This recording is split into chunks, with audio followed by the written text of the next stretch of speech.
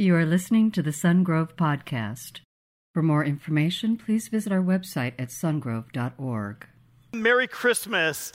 Christmas is this kind of time in our lives where it can bring a lot of anxiety. Some of you might be like, I still got to do some shopping tonight when this place gets done. You might think you got some people worries about tomorrow, or you got some details in your head that you're just like, man, I don't know why, but Christmas brings anxiety out of me, and life brings anxiety. And today I want to talk with you about the light that brings peace to our anxiety. About 20 years ago, when my kids were little, they were maybe like 6 and 4 and 3, we were at a church in Southern California. It was a very large church, and they had multiple Christmas Eve services. And it was the tradition of that church that during the Christmas Eve service, they would have a family come out, and they would have the children of a family recite the Christmas story. Well, about 4 days before Christmas Eve, we got a call on my phone that said, hey, Dave, you know, we have this family come out, and they recite the Christmas story. And I say, yeah. And they say, you know what? We've got a problem. They dropped out. Do you think that your kids could recite the Christmas story in front of all the people in 4 days? And I call up my wife, and I said, hey, they just asked us to do this, and I don't think we should do it.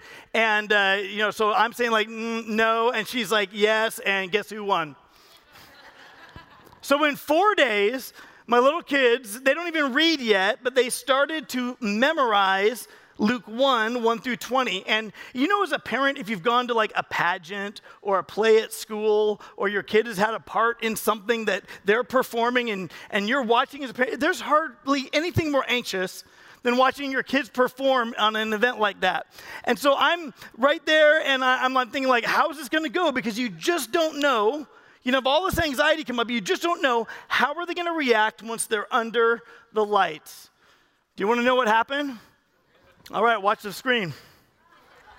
So Flaig, and they are going to recite for us the Christmas story from Luke 2. Would you welcome them this evening?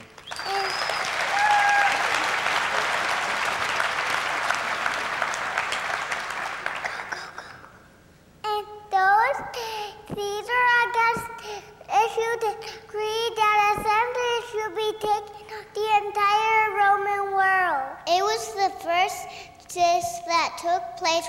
Quirinius was governor of Syria, so everybody went own town to register. So Joseph went up from the town of Nazareth in Galilee to Judea, the town of Bethlehem. He went there to register with Mary, who was pledged to be married to him and was expecting a child. When the time came for the baby to be born, she gave birth to her first son and wrapped him in cloth, placed him in a manger because there was no room for them in the inn. And there were shepherds living out in the fields nearby, keeping watch over their flocks by night. An angel of the Lord appeared to them, and they were terrified. But the angel said to them, do not be afraid, for I bring you good news of great joy, which is for all the people. Today in the town of David, a Savior has been born unto you. He is Christ the Lord. This will be a sign to you. You will find the baby wrapped in cloths and lying in a manger. Suddenly a great company of the heavenly host appeared with the angel, glorifying and praising God and saying, Glory to God in the highest, and on earth peace to men, on whom his favor rests. When the angels had left them and gone back up into heaven, the shepherds said to one another, let's go to Bethlehem and see this thing that the Lord has told us about. So they hurried off and found Mary and Joseph and the baby who was lying in the manger. When they had seen this, they spread the word concerning what had been told them about this child. And all who heard it were amazed at what the shepherds said. But Mary treasured up all these things and pondered them in her heart. The shepherds returned, glorifying and praising God for all the things they had heard and seen and done, which were just as they had been told.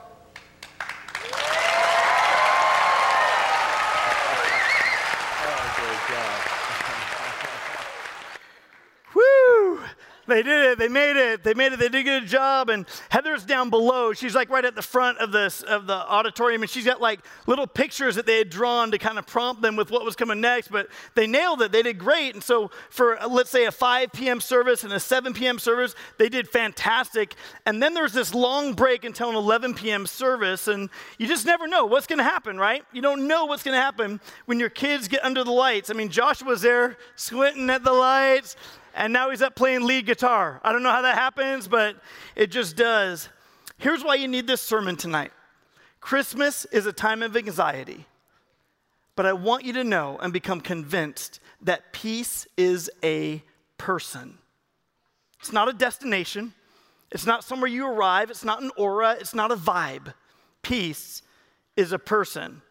Have you ever been out of the country where you didn't know the language at all? Maybe you were traveling, maybe you were taking pictures, or you were on vacation, or you're going to a new location. You might have been on a mission trip, and you go to a country and you don't know the language at all. And so you're trying to order something at a restaurant, and it's very difficult for like maybe the first time in your life to try to order because you don't know what they're saying. They don't maybe know what you're saying. And a number of years ago, I took a trip to Romania, and we were in Romania, but we were meeting with a group of people who came across the border from Moldova.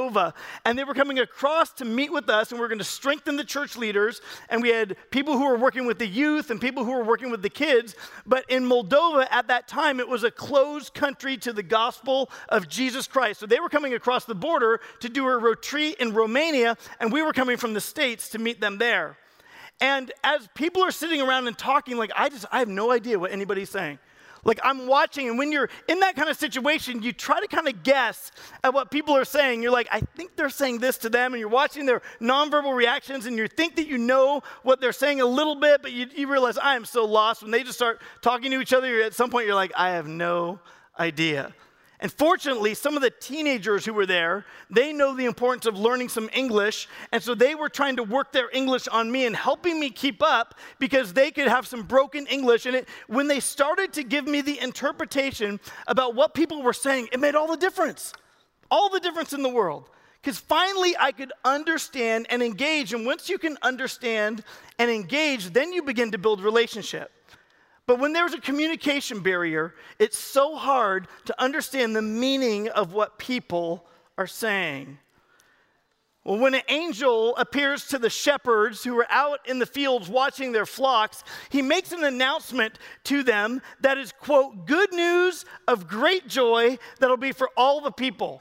And listen, if you got an email and the subject line was good news, in fact, this will bring great joy, and it's for you and everyone, you might pay more close attention to what's in that email because of the title of it, the subject. And here's the angel appearing to the shepherds. He's saying, I'm bringing you good news, not just good news for you or good news for Jerusalem or good news for the nation of Israel. I'm bringing you good news of great joy, which will be for all the people. And you know that what he's about to say next must be extremely important.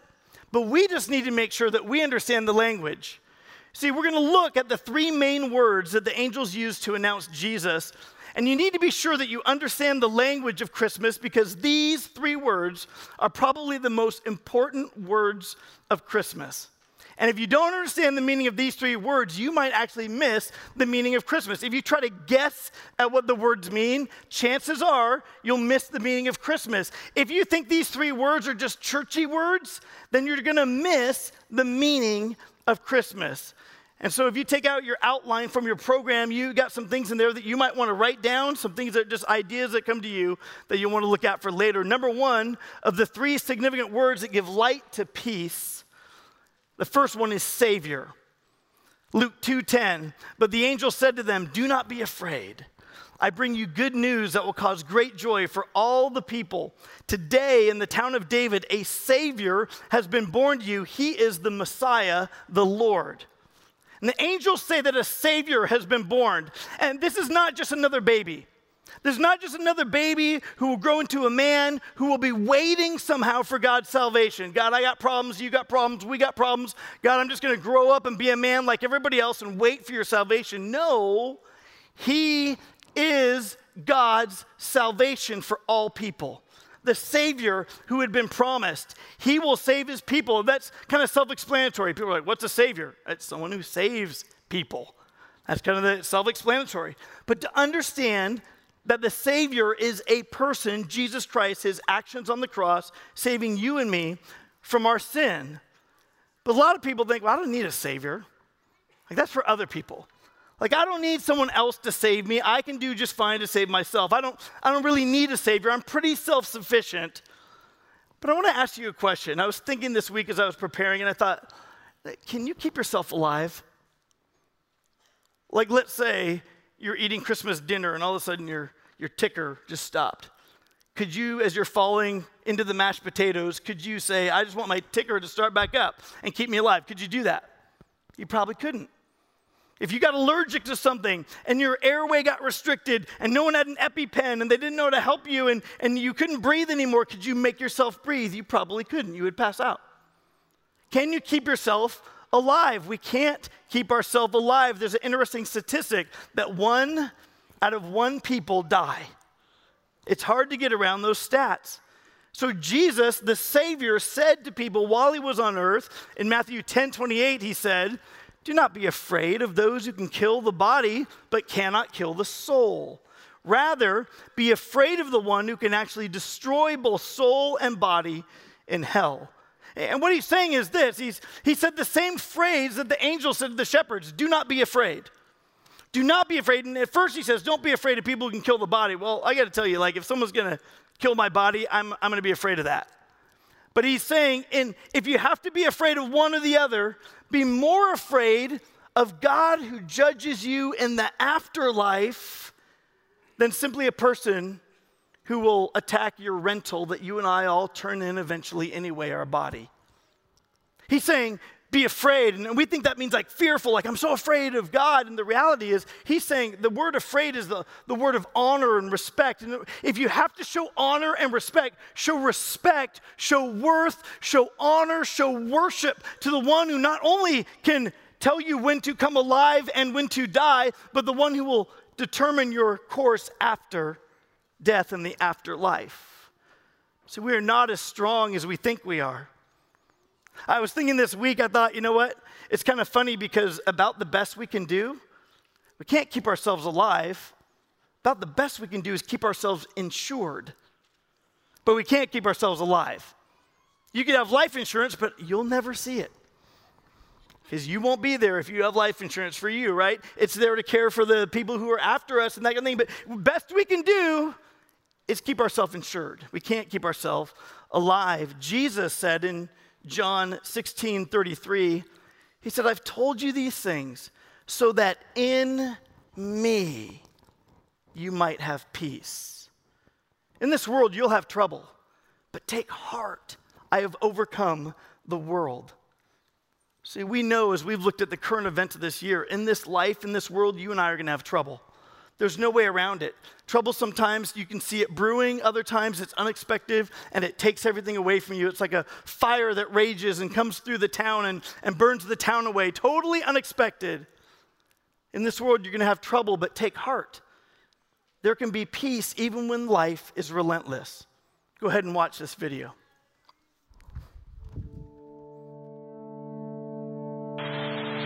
Anti-sea report of fire spreading to a structure. We begin with that breaking news. A state of emergency in California as deadly fires explode across the state. The biggest wildfire in California history has burned across 230 square miles. I'm standing here next to the remains of our house in Paradise. There is a grim new warning in the aftermath of California's wildfire disaster. A week after the town of Paradise was destroyed, the number of people missing is spiking.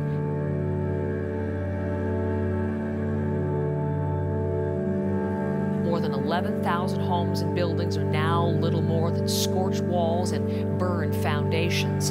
Forensic teams, helped by National Guard troops, are searching the ruins on foot and by hand. So this is Josh Gallagher, and Josh is senior pastor of Paradise Alliance Church, and some of you have been directly affected by the fire in Paradise, and Josh has been pastoring a church up there for a short amount of time. But tell me your experience, like the day of the fire, what was going on? The day of the fire, we woke up and my daughter actually saw the pillar of smoke rising in the distance. It was out east of Paradise. We lived on the west side. Didn't think anything of it because there'd been a couple fires that summer already. Took them to school, took my kids to school. Then I went into the church office and I was there about 5 minutes and I knew it was starting to get serious. Yeah. The sun was starting to be blackened out by the smoke. It was getting intense. Called my wife. She said, let's just pick up the kids from school. Left the office, picked up my kids, went home. My wife was freaking out at the moment. And I was trying to be cool, calm, and collected like we're supposed to be, right? Right. And it's going to be okay. It's not a big deal. I go underneath the house and I get a suitcase because I'm like, okay, if we have to go, let's just get a couple things together. I'm under the house and the Lord just whispers to me, you're leaving now. Wow. It went from maybe we're leaving to no matter what happens, we are getting out of here immediately. Yeah. Ran back upstairs, told my wife, we're leaving now. We collected as much as we could, got into our car, helped our neighbors as we were leaving because there was a couple that had some physical limitations, so we helped them with what they needed. Then we started going down the hill. As we were going down the hill, the smoke just started getting thicker and thicker, saying a lot of silent prayers, trying to stay as calm as possible for our kids who are 9, 6, and 3. Okay. In the back of the minivan. Right. But as we were starting to going down the hill towards Chico, it's just gridlock. It's pure gridlock because everybody's trying to get out and there's only a couple ways out. So we were praying, staying as calm as we could. But then as we were leaving, we noticed a spot fire had sparked right next to our home. And as we were driving away, we had the thought, that's probably it. Yeah. And so as we were driving down, we also saw flames racing up the canyon where we lived. It was in that moment we knew this is bad. Finally got down. I sent my family to Sacramento here. I stayed back in Chico, helped at an evacuation center, helping people as they were coming off the hill, just praying for them, holding them. Yeah. I hugged so many strangers in that small amount of time than I ever have. Yeah. But they were just looking for something. And I was able to just stay there and minister to them. Then once everything was taken care of, I joined my family down here, actually in Elk Grove. Awesome. Well, how can we be of help to you and other people in Paradise just as you're kind of looking forward? Absolutely. First, let me say thank you. You guys, with your generosity already up to this point, we've been meeting the practical needs of people in our community through distributing gift cards, and your church was very generous enough to give us some of those, and they have been going to good use. There was one family, they've been living out of their car, and we were able to help them get basic necessities. Another family was going through some trauma. We had a counseling service that we were able to provide for them at the same time, and you guys were obviously a big part of that. Awesome. And it's not just the immediate needs, it's the ongoing needs right now. People are still living in tents. They don't have warm clothing, so we're providing them with clothing. On top of all of that, obviously meeting the spiritual needs as well. Yeah. We've been meeting every single Sunday since the event happened, opening up God's Word, looking to Him for our hope and encouragement that we need during the season. So we've been meeting the physical, spiritual, emotional needs and being the hands and feet of Jesus through all this. And some people are going to wonder, like, did your church, did it get affected? Did it get burned down? The physical church building? The amazing thing is the actual church building is still standing. It's the second largest structure in the city of Paradise, next to the high school. Sure. That is still standing. Okay. We've talked to government officials, local officials, and state officials. They said, we need to build Paradise around your church building. Okay. So we've been already in contact with them. They want to run a lot of their support through our church so that they want to connect with the church community to rebuild this. So the best of a worst case scenario is the community and officials from the government are saying, if you're going to rebuild this town, the church community needs to drive that rebuild. Wow. Well, I think that's a great opportunity in the midst of tragedy, and just however we can support you in the days and weeks ahead. Thank you guys for your generosity.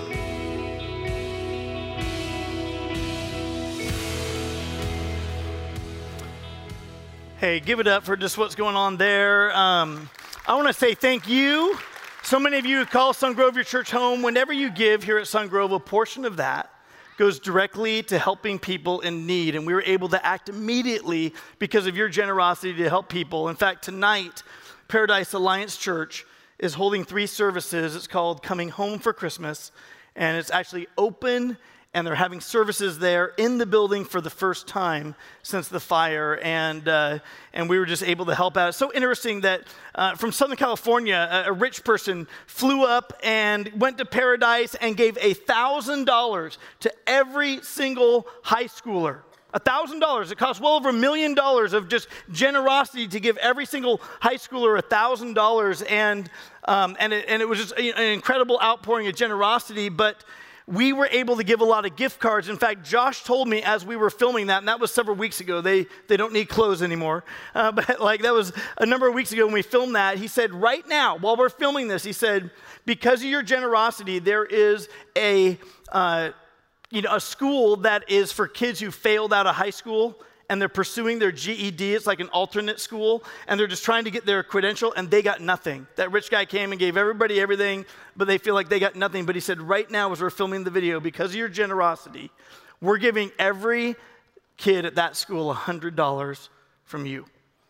Isn't that awesome? Just remembering the least of these, and even in troubling times. Jesus said, in this world, you're going to have trouble, but take heart.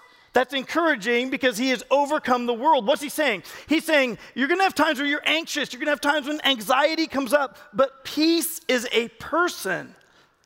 It's not a result. It's not a part of consequences. Peace is actually a person. The second word that the angels say, they first say Savior. The second word that they say is the Christ or the Messiah. Luke 2, 10 through 11, but the angel said to them, do not be afraid. I bring you good news that will cause great joy for all the people. Today in the town of David, a Savior has been born to you. He is the Messiah, the Lord. And Christ or Messiah, those words are the same thing. Christ is the Greek equivalent of the Hebrew word Messiah. And this is not just a baby who will grow up to try. Do your best. Try to be a good leader. Try to save God's people. No, this baby is going to be the solution to our sin problem. He will be the Savior. He will be the long-appointed and forecast Messiah. It's just not someone who's going to try to do it on his own power. The world has seen lots of leaders who tried to rise up and bring salvation or bring help to their world through their own power. That's not who this is. This baby born where peace is born is God's solution to our sin problem. He's the Messiah, the promised one from thousands of years ago. This is God's chosen, appointed, the only righteous one ever born. That's why he had to be born of a virgin, born of God, his righteousness, and born of a woman. If it was a man and woman, he would have inherited the sin nature that you and I inherited that makes us just want to do what our flesh wants to do. But this is not that person. This is the God-man, Jesus Christ, the only one that ever existed and the one who would sacrifice his life for those who would put their faith and their trust in him. He's the Messiah. He's Jesus the Christ. That's why when you say his name, there's incredible power.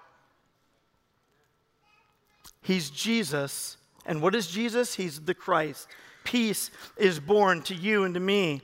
The third word that the angels use is the word the Lord. The Lord. Luke 2:10, the angel said to them, do not be afraid. I bring you good news that will cause great joy for all the people. Today in the town of David, a Savior has been born to you. He is the Messiah. And then he gives another description, the Lord. This baby is not just someone sent by God. Hey, clean it up down there. Figure out what to do and do that. No, he is God. He's God become flesh and dwelt among us and lived among us with the purpose of sacrificing for our sin on the cross. And then he offers us, having conquered death, a gift of life. He's the Lord himself. He's the King of Kings. He's a leader. He's a ruler. All three of these words, by the way, have been used by Roman people when they would take a person and they would nominate them up into the role of emperor. They said that about Caesar Augustus. When he became Caesar, they basically said, oh, he is a Savior. He's a Christ. He's the Lord. But even Caesar could not keep himself alive, nor could he conquer death, nor could he bring lasting peace in a world of trouble. The Romans put their hope in that king. But here I truly believe that the angel's announcement to the shepherd and the words they used to describe Jesus is directly in the face of what every Roman person would proclaim about Caesar. And they said, no, listen, shepherds, you need to understand that this is the Messiah, the Christ, the Lord, the Savior. So what do? What do the shepherds do when they hear this good news that will cause great joy for all the people? They do what anyone wants to do. We go looking. So they go looking and they find this baby just as the angel had described, and they find and they worship that baby. Then they leave there, and it says that they tell everybody what they had found. And they didn't go and say, hey, guess what? We saw a big light, and then we ran into town, and we saw a mom with a newborn. Isn't that cool? And people be like, what were you smoking in the fields? No, what they described, they told everyone, the scripture said, what the angel told them. They didn't describe, hey, this is what I did. They described what the angel said. They said, we found the Christ, the Messiah, the Savior. We found him. And people marveled at what the shepherds told them. And I got to tell you that shepherds were unlikely people. They were the lowest of the low, blue-collar workers in that society. They were the marginalized people. Hey, go watch the sheep. And that's who God chose to bring the announcement of the birth of Jesus Christ to. And I got to tell you, sometimes you think God can't use you or God can't use your voice. Maybe he does that with other people, but the truth is, God will use little voices. He'll use big voices. He'll use people of insignificant status. He will use people who just can't stop talking about him. He'll use messy people, which is good news, because that means he'll use you and me.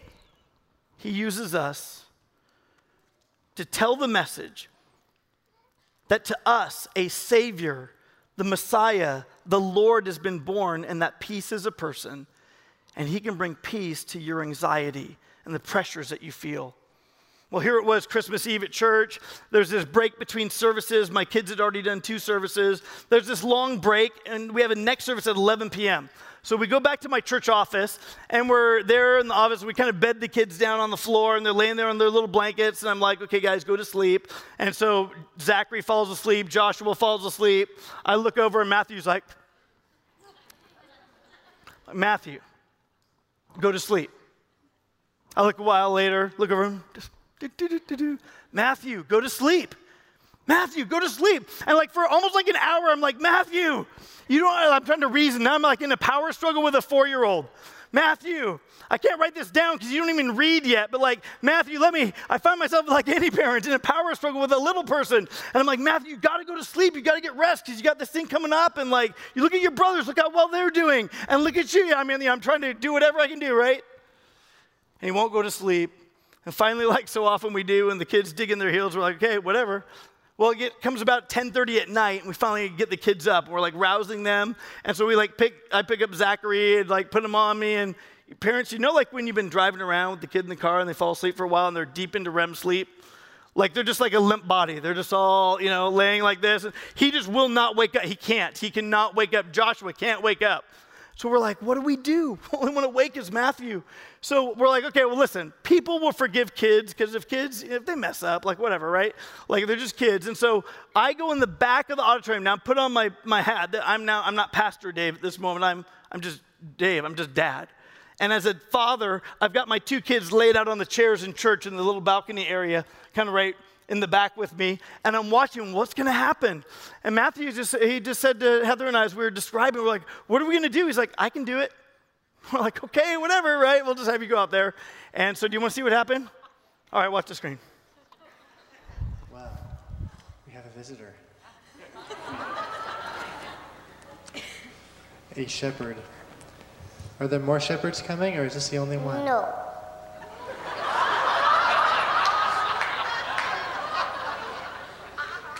All right. Well, this is Matthew. How you doing, Matthew? Good. Good. I'm behind you up here, buddy. Can you turn around? Are you ready to go? Are you Yes. going to wait? Okay. Matthew is going to tell us the Christmas story tonight. This is Matthew Flaig. In those days, Caesar Augustus issued a decree that the census should be taken of the entire Roman world. It was the first census that took place while Quirinius was governor of Syria, so everybody went to their own to register. So Joseph went up from the town of Nazareth in Galilee to Judea, the town of Bethlehem, because he belonged to the house and line of David. He went there to register with Mary, who was pledged to be married to him, was expecting a child. While they were there, the time came for the baby to be born, and she gave birth to her firstborn, wrapped him in cloth, and placed him in a manger because there was no room for them in the inn. And there were shepherds outside in the fields nearby, keeping watch over their flocks at night. An angel of the Lord appeared to them, and they were terrified. But the angel said, "Do not be afraid. I bring you good news of great tidings. Today in the town of David, a Savior has been born to you. He is Christ Lord. This will be a sign to you. You will find the baby wrapped in cloths and lying in a manger."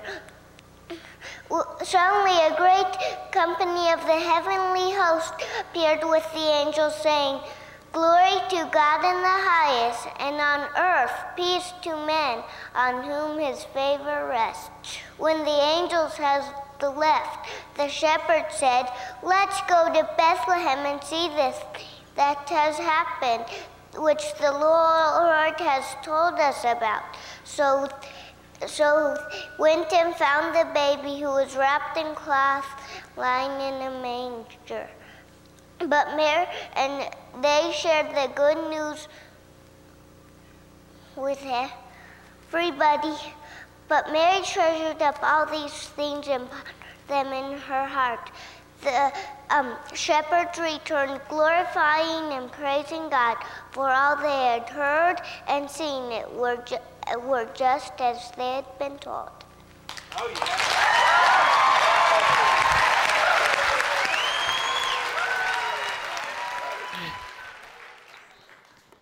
Matthew, go to sleep. And I think that night, like, God just did something. He's like, Dave, he taught me something. Like, Dave, you sometimes are you're working against, like, everything I'm doing. You have all this anxiety in you. You have all this anxiety about how you think things should go. And if I make them go different, you need to just understand that I'm the one who tells a better story. I'm the one who does a bigger picture. I'm the one who's the Prince of Peace. And we get anxious about so many things that in the course of history and in the scope of time just don't matter. Are we resting in the fact that peace is in Jesus? It's not in what you give or what you get. It's in who you give your heart to. When anxiety controls you, and it's hard, man, when, God sees a big picture, but he's the one who knows how to craft a compelling tale, the story of your life. But you and I, we get attached to certain aspects of our lives. And if we have a change in our status, a change in our life, a change in our expectations, it's so hard for us because we feel like it's getting taken away. And we say, how can I live without that? And then if something comes up, it feels like a major shift in direction. We want to say, do I still have a chance to personalize it? Do I still have a chance to control it? We want to play God.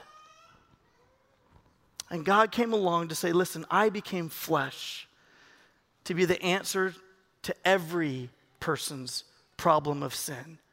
Not just certain problems in society and the world, but every person's problem, which is sin. And I'm going to grow up and sacrifice myself on a cross. I'm going to be dead and buried. I'm going to take all of God's righteous wrath against sin on himself as God and satisfy it. And then he's going to say, if you believe in my resurrection and in the fact that I am the Messiah, the Savior, the Lord, and you give faith to that truth, your sins will be washed as white as snow, and you will be saved. With your heads bowed, your eyes closed, just thinking about your own life, I just want to ask you right now, have you given faith? Have you given belief to the work that Jesus did on the cross, that was done to wash you of your sin? And that it's not your performance, it's not you taking your chances after death, but it's you saying, okay, God, in you and what you've done on the cross, I can have hope. And if today you'd like to receive that free gift, see, God's done all the work, and he's now offering you a gift, but you got to be the one to open it. You have to do that. And the way that we open the gift that Jesus offers us is we give faith to him. So he just says, will you believe? Will you believe in what I did on the cross? And if so, I need you to invite me. And so if that's you right now, does you feel this burning in your heart? Then pray a prayer after me, right like this. Just say, Jesus, today I give you me. I believe you died on the cross for my sins. I believe you rose from the dead because you're God. I want to ask you right now to forgive me of all my sin and wash me as white as snow. Take all my anxiety and give me assurance and peace that I will be in heaven with you. Jesus, make me a new creation this Christmas Eve on the inside, because today I give you me. Thank you for listening to the Sungrove Podcast. For information on Sungrove Church, visit our website at sungrove.org.